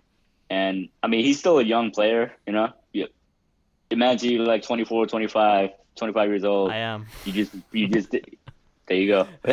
But just imagine you actually talented at basketball as opposed to what you are right now. Just imagine. I'll try. No, I'll try. I can't imagine. It's a nightmare. But but like like his ego got bruised, like fair or not, and like I mentioned earlier, the reports came out of Boston. That happens. Yeah, why are you going on a show to state your grievances? Like, keep that within the locker room. Don't. Did he call out players explicitly, or did he just go at the Boston Celtics like management and just infrastructure? Because like it goes back to what I said earlier, or what I mentioned earlier about how like the report dropped that players in the locker room in Boston, not just Kyrie, did not fuck with the preferential treatment Stevens was giving Hayward. That's fine. We could let the league sources tell us that, but he doesn't have to go on a public show to do it. Now, if Kyrie were, the difference between what he and Kyrie did is that Kyrie is much more talented. That's why I'm more okay with Kyrie joining the Knicks, just because he's talented enough to help win games. Rozier, I don't even think Rozier is that good. I think he had a hot streak. Like he's not, but he's better. He was playing better than a hobbled Gordon Hayward on one foot. You know what I mean? I think that's what he's most frustrated by. Is it's like Hayward was given the leash to fuck up as much as he wanted because he was basically taking this year to rehab, while Rozier, who was actually there for a playoff run, a crucial piece to a playoff run, got thrown to the wayside and just like got his minutes cut in half, while this like peg-legged, crippled white boy from fucking Utah is getting every opportunity to just fucking fumble the ball off his foot out of bounds. You know what I mean? Like, I get the frustration is my point. And say what you will, we're in the player empowerment era now. We can't there was always this double standard about how like fans and media would kind of hate when the players themselves were boring, would give basic ass answers and generic answers to shit. So I can't in good conscience kind of go the other way and be like, nah, I can't hate on a player for just going out of his way to voice his opinion and displeasure. And I mean, the game is a game. Terry knows what the situation is. He's a restricted free agent, right? He's basically has no control over his destiny this summer. It's all in Boston's hands. So he's trying to play a hand that he's been dealt. Like, he's going to make a fuss and have them release him so he can control his own destiny. At the end of the day, I'm not going to get mad at a player for that, but I could see how you could, like how anybody could. I'm not mad at him. I just don't really want him anywhere near my team. But also, if he were to join, like, he's talented enough for me to be like, all right, whatever. Like, it's not like detrimental enough for me to be like, nah, I don't want him anywhere near the team. But like, I don't think he's that big of a deal for me to even want him on the team. My biggest rebuttal to this whole Rozier kind of like hesitation is like, yo, you saw what fucking Fizdale did with Moutier. Like, why would you doubt his ability to break through to a playoff proven Rozier? Moutier hasn't done shit in the playoffs. But like, so could you imagine like Fizdale taking Rozier under his wing? You know what I mean? Like, say what you will, Brad Stevens, as good of a coach as he is, he's a fucking dork. So Fizdale ain't that. You know what I mean? His players love him. I feel like he would. Rozier would probably mesh perfectly with Fizz. To be honest with you, I'm like knocking on all wood. Like, I'm not his biggest fan or anything, but I feel like there's some positives to Rozier that are, like, I'm not saying he's gonna be an all-star, but I think just personality issues could be overblown. Maybe. I just feel like the ball player, if he comes on like a 2-year deal or even just a 1-year deal with like a player option, it's worth investing in if you strike out on like Kyrie and Kemba and KD and Kawhi and all that. Right. Just something to think about. So just to summarize, at least from my point of view, for everything as far as free agency goes, if we do strike out on Kevin Durant and like all the other high level free agents, the 5Ks, I'm okay with signing Julius Randle on 2, maybe 3-year contract and getting some expiring contracts and getting some assets from it, and just moving forward from there. And trying to get some vets like DeAndre Jordan. Vince Carter's a free agent. He's never been a Knick yet. Maybe it's time on his last season. Ian Bagley said the Knicks would be interested in bringing in Carter as a veteran presence. Hell yeah, I'd love to have him. Let's make it happen. He played for goddamn every other team. Why the fuck not? If Melo decides to call it quits, then he has one last season left, he might join. Who knows? It would be dope to see. I heard the concession stands at MSG for hiring. So my man Melo, give me a ring. Damn. I can't even give a rebuttal Melo. To that. Like, you and I both love Melo, but he's certified wash, bro. We both love him. But if we were bringing in a healthy KD, fucking bring Kyrie, give me Melo. I don't give a fuck. Give me his retirement tour. Now it's just gonna be sad, bro. Like, Melo's out there taking 2 dribble pull-ups with RJ in the corner yelling for the ball, and then that shit goes brick. Mitchell Robinson just glazes his eyes over. Dennis Smith got to be restrained by Patrick Beverly from killing Melo. I'm not trying to see that, man. The Melo era kind of went out sad. I'm not trying to have like a reprisal of that. You know what I mean? And I get that. Like, yeah, if we were getting KD and all of them boys healthy, then yeah, Melo would have been nice. Definitely not for this. I'd rather get me some Vince Carter. Yeah, at least Vince Carter can still dunk. Can we say that about Melo?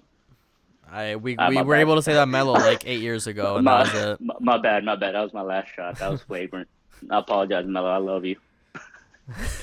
But I mean, fuck, bro. Like, I mean, what are the options really are there if we like strike out? We pretty much discussed everything. Yeah. I was gonna mention. I kind of like. We didn't really give when we talk about the draft, we didn't really give props to this team, but the Hawks really cleaned up, bro. Like the last 2 years. And one of the aspects that kind of gets underrated about their rebuild is that they've been willing and able to just take on bad contracts for assets. You know what I mean? They did that with 3 players this past 2 weeks alone. Taurean Prince. No, not Taurean Prince. Alan Crabb, fucking Solomon Hill, and Evan Turner. They got back assets for all those big contracts, right? And the thing is, those aren't all like pure scrubs. You know what I mean? They're actually useful if you got like a young team and need some veteran presence and veteran mentors around. Right. So I wouldn't be mad if the Knicks kind of took a page out of the Hawks book and brought in these big contracts that these other teams don't want for some draft picks. You know what I mean? Like if a team like Charlotte is just like, yo, we'll give you Marvin Williams and like 2 second-round picks, I would take that, because he's an expiring contract and he could slot in as like a fill-in replacement as our starting power forward for a season. You know what I mean? Something like that. Like I wouldn't mind if Scott Perry went that route if everything goes south.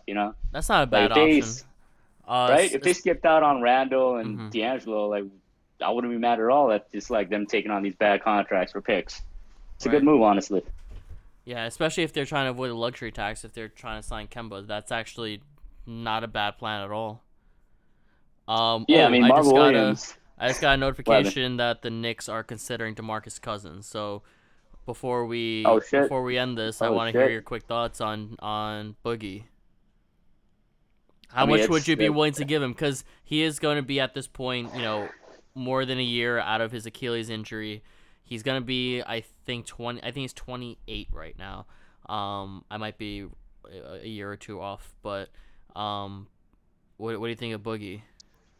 Well, first thing, we mentioned this article earlier, like twice.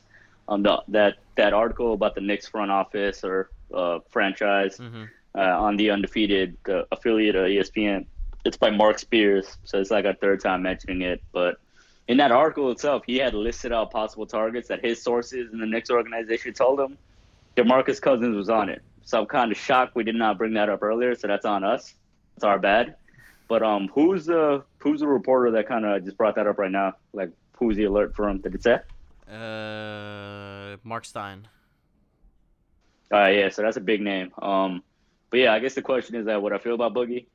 Before his Achilles went down, I fucking love Boogie, man. And you know me, I'm a fucking Rasheed Wallace stan. Boogie was like the closest thing we gotten to a reincarnation lately. You know what I mean? I just love the fact that he gives zero fucks. He's a fucking asshole. Nobody can say nothing to him because he's fucking humongous, 300 pounds. You know what I mean? But in terms of his game, before his Achilles injury, I fucking love watching him play, at least offensively. When he was dialed in on defense, which, to be honest, was rarely. I mean, the Kings, nobody played defense, so he had to carry that team on his back. You know what I mean? But I'm not here to make excuses for the man. But at least offensively speaking, that man was fucking a nimble giant out there. You know what I mean?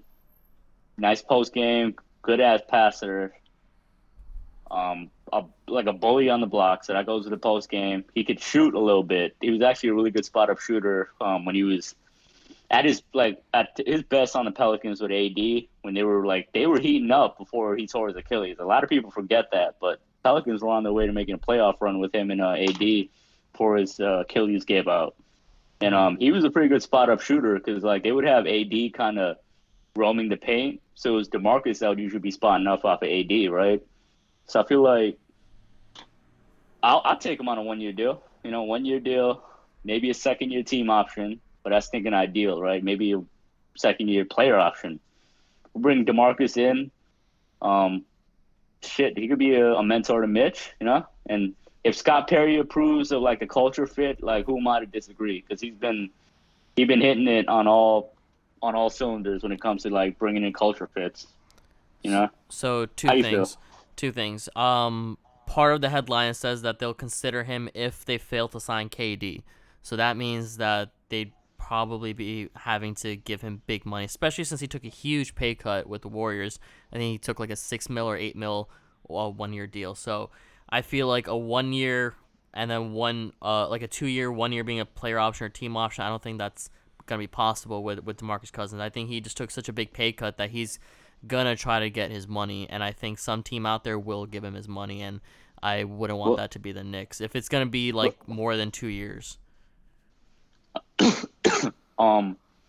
So my thing is I was speaking all praises about Boogie before his injury. We gotta talk about last year. He did not look like himself, and in the playoffs he had that quad injury that, to be fair, it seemed like he rushed back from. And I'm pretty sure he did rush back from, because remember when he had that quad injury, he said he was out for the whole playoffs. Yep. And he's suddenly back in 2 weeks, which right now, just given what we've seen from the Warriors' medical situation, that looks mad sus. You know what I mean? Yep. But anyway, he didn't look like himself. He had no lift. He was just fucking missing point blank layups. Looked slow out there, like he had cinder blocks on his feet. You know what I mean? So I don't think we have to totally worry about paying him big money because I don't think any of the teams out there, it's going to be similar to last year. Like, you'll see that Boogie look kind of broken down and just clearly not himself after that Achilles injury.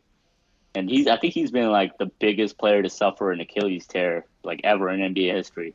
And we already know he's a big boy, like 300 pounds. The man's a fucking big show out there. So, I mean, given that, I don't think it will take like a lot of money to bring him in. We might even be able to get that team option, honestly, just because I don't think he'll have the leverage. And did it say it will be mutual interest or it will be just like interest from our end? No, it just says Knicks will consider offering him. That's it. I mean, I've spoken enough about Boogie. Like, seems like so if we could get him for like 10 to 12, I was thinking maybe like a 1 year, $15 million deal. Would you do that for Boogie?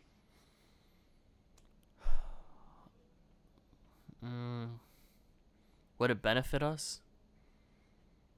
I mean, if it's a 1 year deal, like, you taking a shot on an all-star big man, you know what I mean? It's unlikely he'll become himself, but for a 1 year shot, why not? Yeah, why not? Yeah, he's 20 years old. He's still like technically in his prime years, and hopefully this summer he'll be rehabbing from that quad injury enough to be at least a semblance of what he used to be. So for a year, I'd probably try to sign him to a 2 year, second being a team option, and see, how that goes. Yeah, because if he kills it, we got him locked up. So Why not? I mean, all right, man. Let's write up that email to Scott Perry. Let him know if we approve. Mm-hmm. Get it done. I'll call him. I got him on speed dial. Yeah, just put something on his calendar for tomorrow at noon. We'll discuss. But yeah, I think we went long today, bro. Probably the longest episode ever. But yeah, we covered every base. So yes, sir. Yeah, I mean, people can't complain about us being gone for a month. I think we made it up in 2 episodes. So there you go. Yep. Next episode again might possibly be the day of the first day of free agency, a few hours prior. So we'll see. But I believe the next time the listeners will hear us will be after the first day of free agency, which sometimes there is a big signing. So we'll see. Apart from that, again, if you don't follow us on social media, please follow us and subscribe to us at Nickish Podcast on Twitter and Instagram. Follow us on Spotify, Apple Music, SoundCloud. Again, give us a like, rate, review, follow, subscribe, comment, all that good stuff. If you've been listening to us all these episodes, this is episode number 22. We're pretty much, I think yesterday made it exactly a year since we first started recording our demos. I gotta double check that, but I think June 25th of last year was the first time we did it. So we kind of made it a year, man.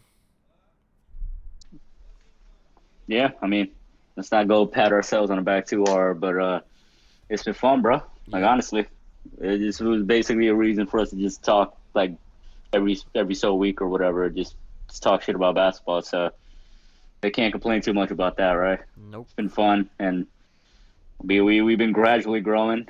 We'll see where the rest of 2019 and beyond takes us, but it's been fun so far, man. Can't complain. Been cool, and hopefully the people that have been listening from the start are still listening with us, Yeah, we appreciate all the listeners. People hit me up random times telling me that they're enjoying the episodes. They got this comment. So, anytime you feel like you want to make a comment or any constructive criticism, feel free to leave a comment. Hit one of us up. We'll be happy to hear it. But otherwise, if you made it this far into the episode, we're nearing 2 hours right now. Definitely the longest episode we've had so far. We really appreciate it. So thank you. Yeah, and if it went off the rails, apologies, because there's some sleep deprivation on this end over here. We both went through some long work days, you know what I mean?